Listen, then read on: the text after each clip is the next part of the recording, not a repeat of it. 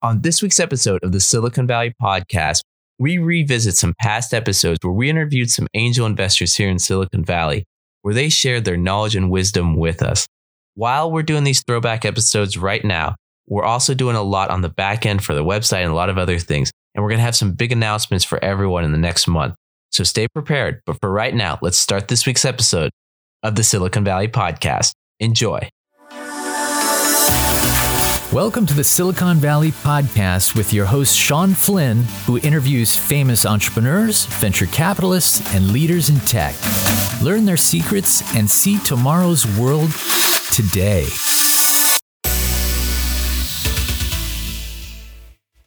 These companies that you're working with, these entrepreneurs around the world, can you tell a little bit of the difference between entrepreneurs maybe in Australia, China, and here? What have you discovered on your journeys? Entrepreneurs are different everywhere. And a lot of it, people are rooted in their culture. You can't escape your environment. So in Silicon Valley, what's beautiful about Silicon Valley is there is no stereotype for an entrepreneur because half the entrepreneurs here were born overseas. You know, half the successful startups in Silicon Valley have overseas founders. So when you come to Silicon Valley, you see entrepreneurs from everywhere, from India, from Africa, from Asia, from Europe, and they're all here. When you're in other countries, you really start to notice the differences. So I would say in Silicon Valley, the people who come here are self-selecting. They're already highly competitive, highly driven, and they want to succeed. Otherwise, they would have not have relocated to Silicon Valley to do that. And even in Silicon Valley, a lot of the entrepreneurs are from all across the United States or Canada or places like that. Very few people were actually born in Silicon Valley. In fact, when I go to a meeting in Silicon Valley here, I say, "Who's from California?" I'm usually the only person to raise my hand. So, and I know you're from Berkeley, but we're the exception, not the rule. When I go abroad, I see entrepreneurs in China, in particular, are extremely driven. There is a certain mentality that, you know, China in the past 50 years came up from extreme poverty into, you know, relative luxury. Some people have huge amounts of money, but people had to work really hard. And that work ethic is ingrained in everyone. If you don't compete in China, you get left behind. It's sort of like no mercy. So people in China work like you go to Beijing, and I've been in Beijing with entrepreneurs, and I'm like, it's 10 o'clock. I think I'll head back to my hotel. They're like, 10 o'clock. Whoa, we got to go to a meeting, you know, and they're having like a meeting at 11 at night. So they work endless hours and weekends aren't even weekends. And if you work for a startup in Beijing, in China in general, they have what's called 996, you know, work from 9 a.m. to 9 p.m. 6 days a week. Well, the 996 is for average workers, not for entrepreneurs. If you're an entrepreneur, it might be 8, 11, 7. You are working all the time. And I know a lot of people who work in startups who burn out. I mean, it's just so intense. You barely have time like to get home and shower and shop. There's almost no time for any free time. In other countries, it's very different. The other extreme is probably Europe. Now, in Europe, people are very smart, very thoughtful. They're very creative, but they don't have that same driving work ethic that you would see in Asia, this sort of manic work ethic, which isn't really healthy to work that hard. So in Europe, they're I would say, much more rational. They take a month off during August for holidays. You know, they don't work super late at night unless there's a really strong reason. So in Europe, they don't feel the same pressure. And of course, I'm generalizing. You asked me a question where I'm forced to generalize. So there are exceptions to all of these rules in every country. But in Europe, especially when European entrepreneurs come here, and I work with a lot of them, I mentor them and help them raise capital. A lot of times I will look at them and I'll say, "Don't you feel urgency? You've been working on this product for a year and a half. Don't you want to get it out?" "No, we have time. We have time." You know, in Silicon Valley, we're like paranoid. We're like, we have to get this product out next week because somebody's copying us. In China, they're paranoid. You go to countries like Japan and Korea. So Japan has fallen behind in entrepreneurs. I mean, really, a lot of Japanese, they just take the comfortable corporate job. In Korea, they're really pushing hard for entrepreneurialism. In Korea, they work very hard. In fact, the Koreans work the longest hours of anybody in the world. But they actually did a study in Korea, and they found out the Koreans were one of the most inefficient people in the world. So these people in these huge companies like Samsung and you name it are staying incredibly long hours in these big companies, but they are just killing time. They're just waiting for their boss to go home so they can go home. So if you look at Koreans, they'll also work like the Chinese extremely hard. But at the end of the day, and I say this in China too, productivity is what matters most. It's not how hard you work. It's not the number of hours. It's the results you produce. And I actually think pushing the hours too far out, unless you're an exceptional individual and you can stay alert and productive for those long hours without any breaks, most people, their productivity starts to decline dramatically after 8 hours, and they're just not being productive. So I promote actually greater flexibility. So you look at around the world, and a lot of people say, oh, Americans are more innovative, we're more creative. And I think some of that comes from our culture too.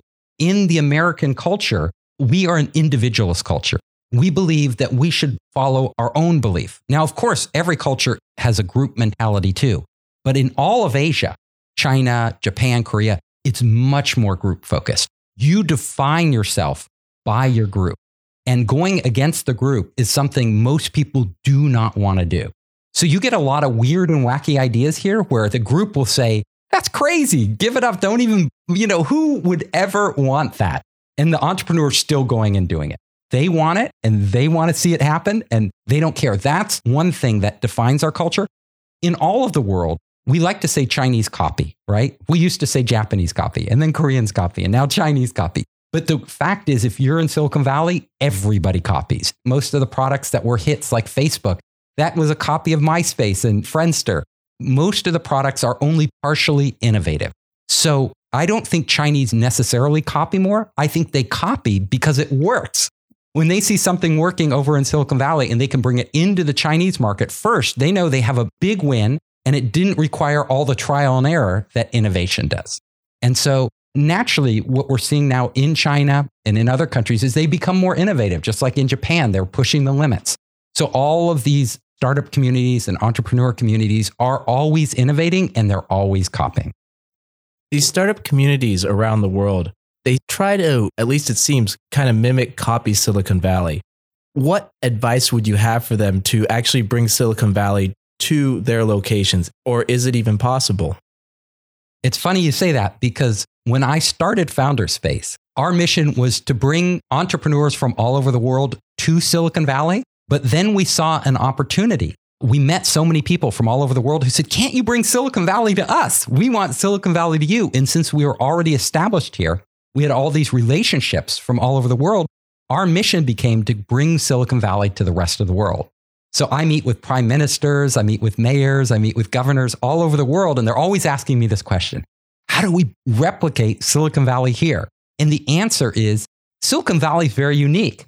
Like I said, the thing that makes Silicon Valley so amazing are things you can't export. Our culture, right? Our individualist culture, the whole hippie culture, which Steve Jobs and Wozniak were a part of. The whole attraction, we're this magnet for people from all around the world in a very open system, right? We're not a homogenous society like China or Korea or Japan or many European countries. We are very open to immigrants from all over the world. Those things you cannot copy. You cannot replicate those in other places. So I tell entrepreneurial hubs and the people who want to develop a real hub for entrepreneurialism, look at the strengths of your region. So if you take Shenzhen, for example, why is Shenzhen the most dynamic city in China for entrepreneurs? Well, there are a couple reasons, and they have nothing to do with Silicon Valley. Number one, Shenzhen is a brand new city. It was literally founded like 30, 40 years ago. I don't know the exact date, but it's the new city. It grew out of nothing, which meant everybody in Shenzhen is new. So they all had to immigrate, just like people come to Silicon Valley from all across China. So they got a lot of young people. It's predominantly young. It's a very young city with young people who move there for the opportunity. Again, self-selecting, very ambitious, very driven, willing to try new things. There wasn't an established hierarchy like there is in many cities. So the field was wide open. Another thing about Shenzhen is that the whole electronics supply chain and ecosystem for manufacturing electronics has evolved in Shenzhen. Cheap electronics. So with Shenzhen, it naturally became an innovation hub because they had this huge infrastructure where literally you can go out with an idea for a new gadget, device, electronics device, and within 2 to 3 weeks, you can have somebody manufacturing it for you. It's incredibly fast, incredibly dynamic system.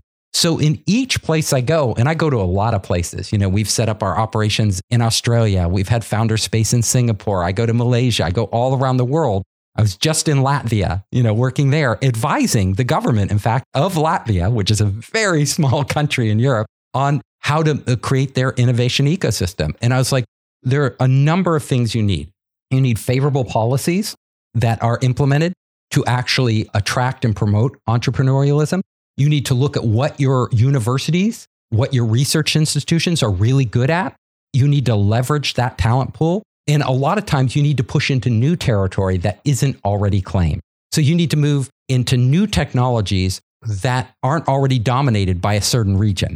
Would Latvia be able to compete with Shenzhen on manufacturing electronics? Never, right? So what are their strengths? What is their position in Europe? A great example is Estonia, which is right next to Latvia. Estonia became a huge hub of entrepreneurialism. And it's a tiny country, like 2 million people. It's really small. How did it become so dynamic? Well, after it broke away from the Soviet Union, they totally reorganized the whole economy and how they do stuff. And the number one thing they did was they brought every city service and everything an entrepreneur would need online very early. And then they made an e-residency. So an e-residency means you can actually be a resident, start a business in Estonia without ever setting foot there. You can literally set up your whole company and everything involved in Estonia, get favorable tax treatment and all the advantages of entering the European market without ever going there. Then they did a lot of other things. They invested a lot in promoting, put in high-speed internet. They have a lot of groups that promote entrepreneurship. They reached out to the rest of the world. They made favorable lending policies. All of these things come into play. It's actually not one thing. It's a lot of different legislation that the government has to put in place, the culture, what the culture is, what the natural resources are. I mean, resources in terms of talent, knowledge resources, people that you can leverage, all of these coming together. So going back to the pitch event, one common question I always hear judges ask, tell us about the traction. And a lot of times I hear the startup go, what do you mean by traction? What do you mean by that? As an investor, Max, what do you mean when you say, hey, what's the traction of this company? I want to know what kind of sales you've got. I want to know your month over month growth. I want to know your cost of acquisition. CEOs that can spit those numbers out, our CAC is $3.42 and LTV is $27.32. When they can spit that stuff out, it's really impressive. And if you see them hemming and hawing and trying to think what the number is, that's not good. Okay, so say there's a startup founder and he's hemming and hawing. He has no idea. He's stuck on a question. What's the best answer for him to give? What if he just doesn't know? Yeah, I think the best answer is, I should have that right at the tip of my tongue. I don't. Let me check and I'll be happy to get back to you tomorrow with that number. That's the best way to handle it. And just say, yeah, I should have known that. I'm sorry that I don't, but I'll get back to you tomorrow morning with those numbers. And let's say there's a startup at an event, either an investor in the audience or someone on the panel really likes this company. What is the entire process normally for that company from that day they're presented to they get a check? The timeline could be 3 or 4 months, but the next step is going to be the investor's going to reach out to that person and say, love to have coffee with you. Maybe it's a virtual coffee. It's a Zoom meeting. Got an hour where we can really sit down and dig deep into what you're doing because, yeah, you whetted my appetite with this 4-minute pitch, but there's a lot more. And companies need different types of decks too. You need a deck for a 4-minute elevator pitch. For a 4-minute PowerPoint, maybe you need one for 8 or 10. But you need a deck that you can leave behind that's more thorough and longer, a deck that you can email out to somebody. Goal in any pitch event is to elicit enough interest and excitement so that the investors want to know more. And I hear that. I like what you're doing. I've got some questions. I really want to learn more. Let's figure out a time to meet up next week. Okay, then what should the normal follow-up be? Should the startup just start emailing rapidly, or how does that dance work? The way it works is if the investor hasn't expressed interest, I would follow up and say, great meeting you on Pitchforce last night. I was wondering if you might have 15 minutes to get some questions that I'd love to get answered from you based on your experience. Be quick, be direct, be persistent. I know someone who was very, very prominent with an angel organization. She was notorious for not getting back to people. But if you got back to her 2 or 3 times and showed persistence, that impressed her. And that's, it's like I emailed her. She never got back to me. I guess she's not interested. No. The beauty of email today and even texting, I mean, if you can text a person rather than email them, you're better off. The beauty today is people say, well, I don't want to be too pushy. If you're being too pushy, they'll tell you. Or after 3 or 4 times, if they're not getting back to you, then so be it. One of my pet peeves is talking to people that say they're interested in your services. And you get a really good rapport going. And then and then they change their mind and I'll reach out to them 2 or 3 times and they never respond back. It's stupid to go radio silent on somebody when it takes you less than 30 seconds. Hey, great talking to you. We decided to move in another direction. Thanks for your time. That's like, you never know when you're going to need somebody for something else. And if you don't respond, if you're not persistent, if you're not polite, it comes back to bite you. What if I'm a startup at one of these pitch events, but I decide, hey, I want to go out to an angel group? I mean, Max, you've been involved with Keiretsu and many of the angel groups here in Silicon Valley. Everyone knows who you are. What's the best way for a startup to get an angel group's attention? I mean, hopefully there's somebody in that group that they know, but if they don't, then just go through the process. There are companies that get meetings in angel groups without having a warm introduction. With VCs, that's really hard to get into a VC without a warm introduction. But angel groups, they've all got a procedure, they've got a process. For companies raising their seed round, it's not as hard to get into the angel groups because everybody's looking for deals. I mean, even during these COVID times, people are looking to invest and they're looking for good opportunities. Angels are not out there spending time 2.5 hours at Pitchforce if they weren't interested in finding something that was going to hopefully benefit them and that they can invest in. Can you talk about how venture capitalists, investment banks, angel groups, how they network, how they talk, how they share deals with each other? So we do share deal flow. And one of the things that people don't realize about Silicon Valley, it's a really small neighborhood and everybody knows everybody. So if we get a call and somebody says, hey, have you looked at this deal that so-and-so's doing and we didn't like it, we're going to tell them what we thought about it. And we'll do the same if we thought it was a great deal. So yeah, we share information, whether it's good or bad, about startup companies. A lot of people ask me, hey, I'm an entrepreneur. How do I get in front of an angel? I can't get a meeting. Well, that's not true because every week in San Francisco, almost every day, there's a pitch event. So anybody can attend these pitch events and maybe meet one of the panelists, get a business card, get their email, and then follow up and say, hey, I saw you at such and such event. I was impressed with your judging. I wonder if you'd take a minute and take a look at my pitch deck. Be aggressive and go out there, put yourself out there. It's not that hard. It's all about networking. So you're saying all about networking. Is it okay for a startup founder to ask a judge, ask an investor to grab coffee and kind of brainstorm with them? I think the best thing you can do, because we get approached after every pitch event, and I'm a judge on a number of pitch events, the best thing you can do is get their contact information. Don't try and sell them on the spot. This is what I'm doing. This is what I need, blah, blah, blah. It's not going to work because we get pitched all day long. What you can do as a minimum is get their contact information and get their permission. Is it okay if I send you an idea that I'm working on? I think it'd be very interesting to you. 9 out of 10 investors or angels are going to say, sure, here's my card. I'll take a look at it. And then follow up. We met at the such and such event. Here's my idea. I wonder if you take a look at it. Give me some feedback. I'd be open to some suggestions and love to have a meeting. It's a step-by-step process. So what you're telling me is if I met an angel today, tomorrow he's not going to write a check. Yeah, that's correct. It's just like sending in a resume. You're not going to get a job offer, but what you're trying to do is generate enough interest that they might say, hey, I saw your resume or I saw your business plan. It's kind of interesting. I've got a few questions. Let's schedule a phone call. And if you do well on the phone call, let's schedule a meeting. So can we go into more detail into that? So say I'm a brand new startup. I have an idea on a napkin. Kind of what's my process to get in front of these angel groups? Well, again, you have to either apply through our website or come to one of our meetings and get introduced. But what we're going to be looking at is, what's the problem you're trying to solve? What's your solution? What's the size of the market? Who's in this space? Who are you competing with? Do you have any patents? Have you raised any money to date? And hopefully you have. We're never going to be the first money in. And what is it you're looking for from us? Is it advice? Is it money?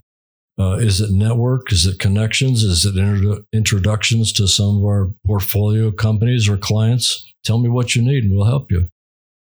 That was really interesting. One of the things you said, we're never going to be the first money. Can you talk about kind of the meaning of that? Sure. So the stages of money, the first money in is perhaps money out of your own pocket as an entrepreneur. The next money is money that you've raised from friends and family, money that comes from people that believe in you for some reason. Now, we want to know that you've raised some money, but that's not necessarily what we call smart money. Maybe you raised $50,000 because your aunt has some money and thinks you're a nice kid. It's great that you raised money, but that doesn't mean that you've got something that's fundable. So we want to see some smart money in the room. And then the next money after friends and family would be perhaps a small angel round. So then what are some common mistakes that founders make when they're pitching to angel investors for the first time? So one of the questions I get asked, which is a silly question, but it's a basic question, is what should I wear to a pitch meeting? And my answer is just pretend it's the most important meeting of your life. But mistakes that they make is, and it's tough. My hat's off to them. It's tough to present an idea in a fixed time period of, say, 3 to 5 minutes. But one of the biggest mistakes entrepreneurs make in a fixed time pitch is they spend too much time talking about the problem and not enough time talking about the solution. Another mistake is you guys live and breathe this idea. It's all you've been working on day and night, but the audience has no idea as to what it is that you do. So boil it down to something simple. We are Airbnb for RV rentals. Well, we know what an RV is and we know what Airbnb is. Boom, give us the rest of the story. So boil it down to something simple that we understand and then go a little deeper. Another mistake people make is sometimes the founder is not the best pitch person. Maybe their English is a second language and maybe they should have their marketing person do the pitch and then have the founder answer the technical questions.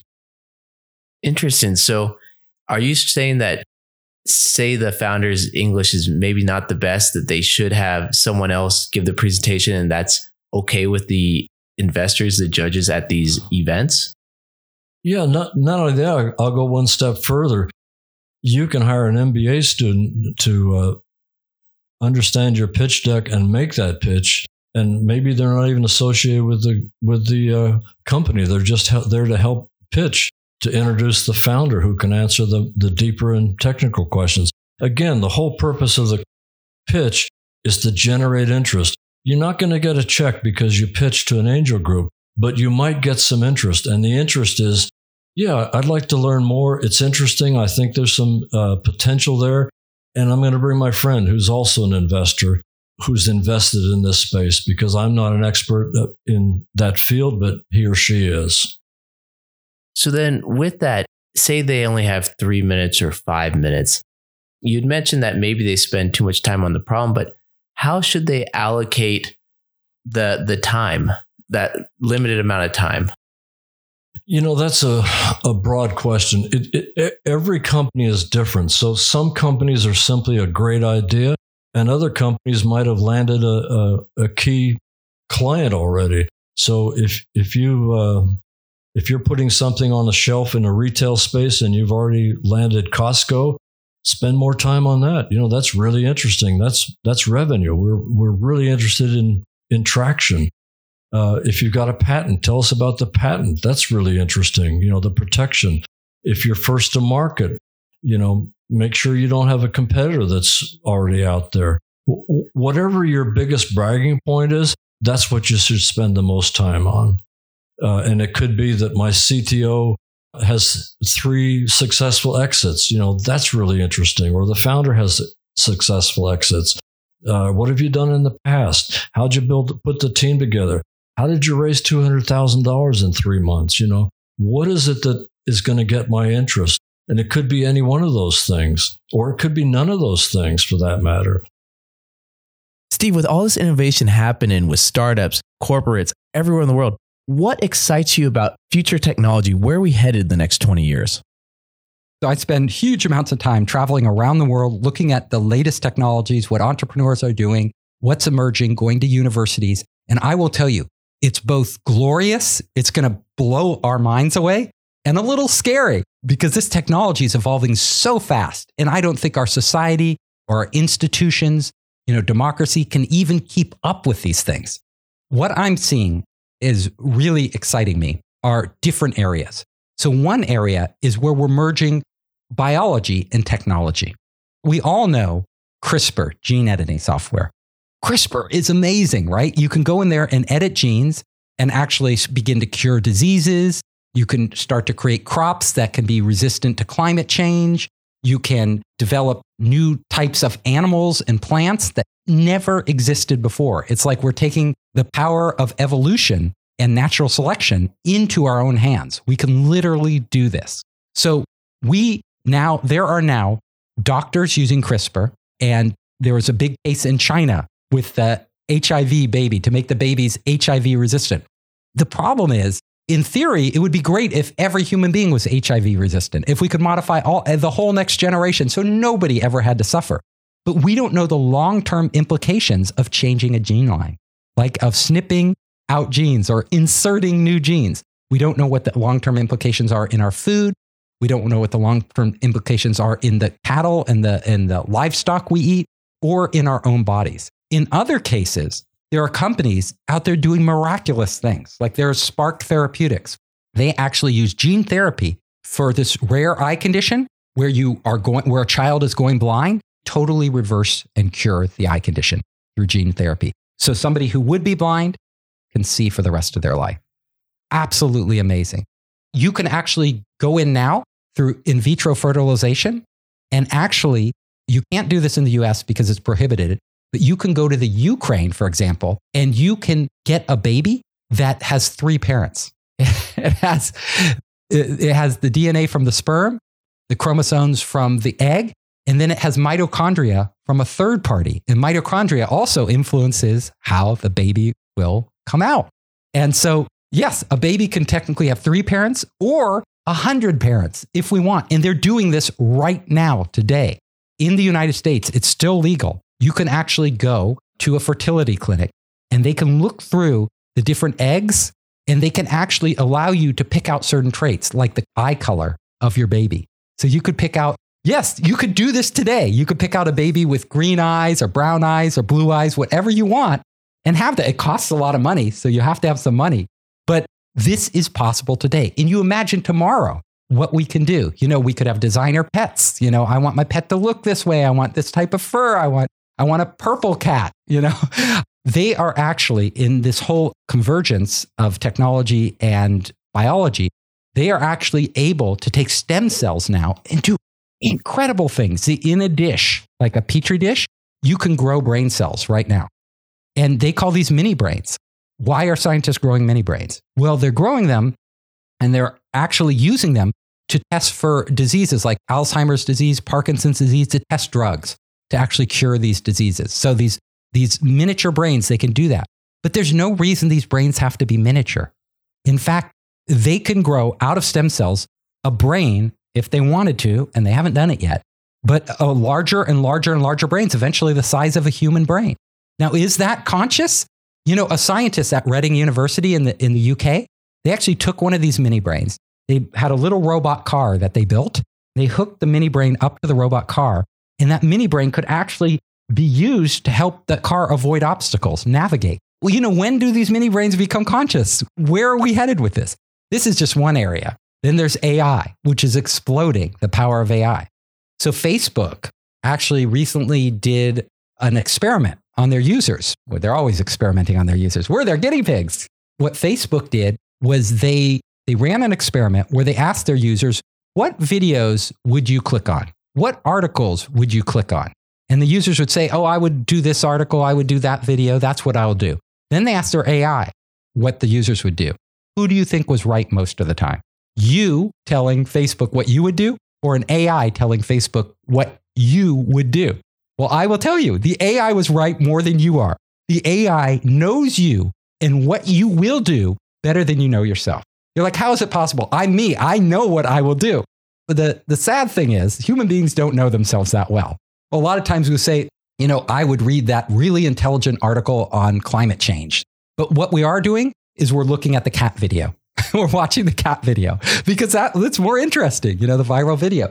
So AI actually looks at what you actually do and what you've done in the past, and then they extrapolate from that. It doesn't have to be a genius. It doesn't have to be a sentient AI to do that. It just has to get enough data and statistics. This is the essence of AI. This power now resides in big companies like Facebook. Actually predict not just what we'll do on Facebook, but as we walk around with our mobile phones, interacting with them everywhere we go and everything we do, we are giving them data about every decision we make, where we go, what we decide, where we decide to eat, what friends we decide to meet.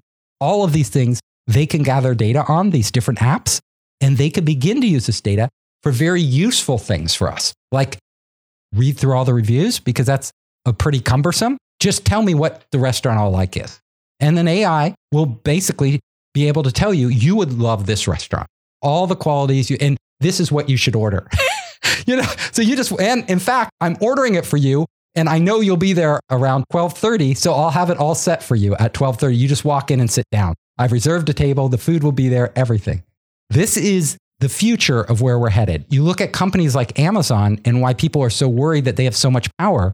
It's because they have so much of this data on what we want to buy and what we'll do.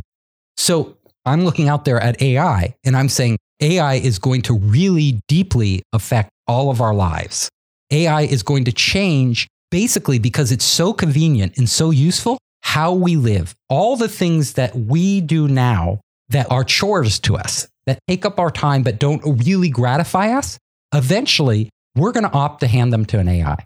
So everything from picking your kids up at school to even answering your phone to scheduling meetings, AI will do all of this, but it will do much more than that.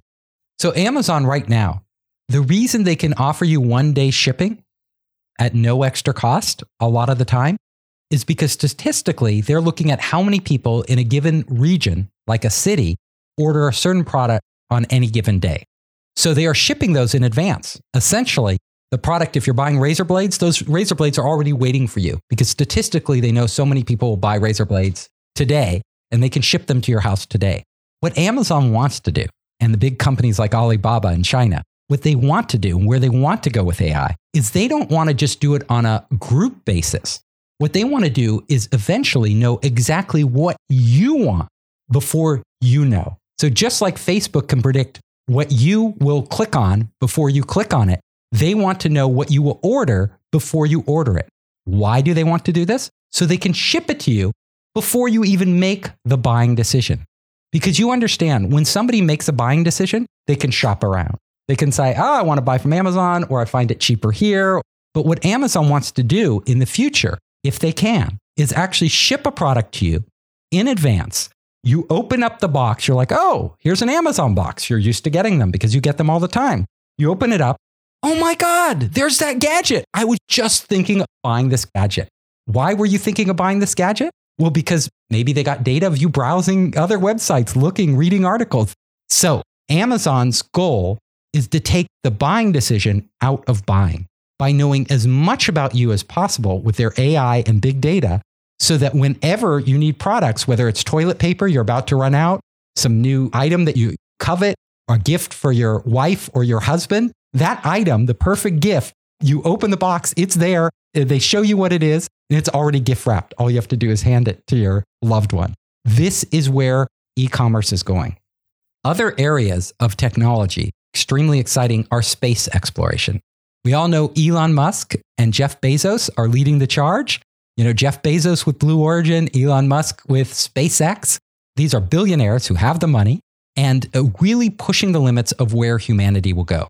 So I see Elon Musk's goal is to get humans living on Mars. And he's doing this not for practical reasons. He's doing it for existential reasons, philosophical reasons. He believes that a single asteroid, which is true, like one that wiped out the dinosaurs, could come anytime and literally wipe out most of the world's population. Or a solar flare throughout the billions of years of Earth's history have happened quite often, some of them on such a massive scale that they could literally fry humanity. So Elon Musk believes that we have to colonize other planets. That doesn't mean it's practical or easy. It just means he's a determined entrepreneur and he's going to do, and visionary. Now, if you talk to the scientists, most of them would say it's crazy in our lifetime, unless we extend life. Elon Musk probably won't get there to really having people more than just, if he's lucky, an occasional visitor to Mars, but to actually set up a colony. What's more likely we're going to see is that our machines are going to be the first inhabitants of these planets. We're going to be building robots, large and small, everything from big robots to nano robots, which are going to be converting Mars over many, many years. It could be 100 years into a habitable planet.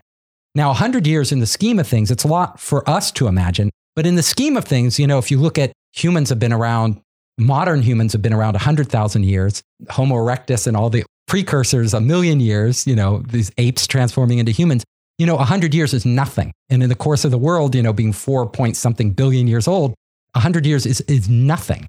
So we will be using new forms of biology, which will be seeding these planets and robots. That is actually where the action is in space.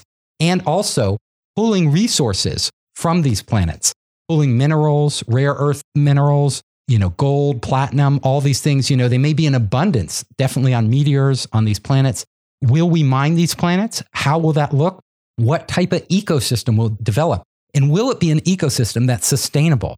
Will there be enough money in this, like from colonizing these planets, that we can actually afford to keep investing in them? Or are they a boondoggle for the near term with our current technology? Those are open questions. But no matter what happens, we are seeing space as something that only existed in the realm of big governments, being able to launch satellites and do these big space projects like the moon landing, is now in the commercial sector. That is a huge, dramatic change. And that is a whole ecosystem where young entrepreneurs with new ideas can make this more efficient to do things we never thought were possible, can actually have a lot of potential. It's another area I'm excited about. A fourth area that I'm really excited about is brain-computer interfaces. I have actually consulted on these projects. I've done extensive amounts of research on how do we connect our brains to the internet? Because honestly, that's the next big frontier. Phones are pretty efficient. Phones are very good for most of what we need, but phones are still slow. Like inputting to a phone, typing on a phone is still painful. And even talking with your voice in a phone is painful. And you don't often want to do it in front of other people. It's awkward. So what happens when, and Elon Musk is working on this, many people are working on it. Actually, Mark Zuckerberg's working on it. What happens when we are able to literally take our thoughts and translate those into actions over the internet? So Facebook, they are working on a technology right now where they hope could read the thoughts in your mind and actually allow you to just send a text message. Say, oh, I'm going to send a text message to Sean, and I think it, and it happens. It's done. Oh, you order a product online. You just think, oh, I need this. I'm looking, oh, my cereal box is empty. Amazon got the message. The cereal box is on its way. It'll be at my house in an hour. So this holds huge promise. It will open up something that will make Android and iOS look like operating systems from the cave era, right? It's like when we look back at those old computers, the Altair or even the early versions of Linux, which, command line you had to do. We never use those, right? You'll be like, oh, I had to use an Android device when I was younger. That's crazy. The beauty of this is that it will be so convenient and so easy. The scary part of this is we all know, without a doubt, we can trust Mark Zuckerberg with our data and Jeff Bezos. We can trust them with our data because they will never abuse it. That's not true, right? We found that out the hard way, that companies' primary concern is monetizing your data, how to make money off of your data. Their secondary or maybe third or fourth or fifth concern is your actually privacy, if they have any concern at all. And so when you open up the mind to these new devices that can actually read your thoughts, you are opening up all your innermost thoughts potentially to some corporation, which it may or may not have your best interests in mind and may or may not use that data in a responsible way.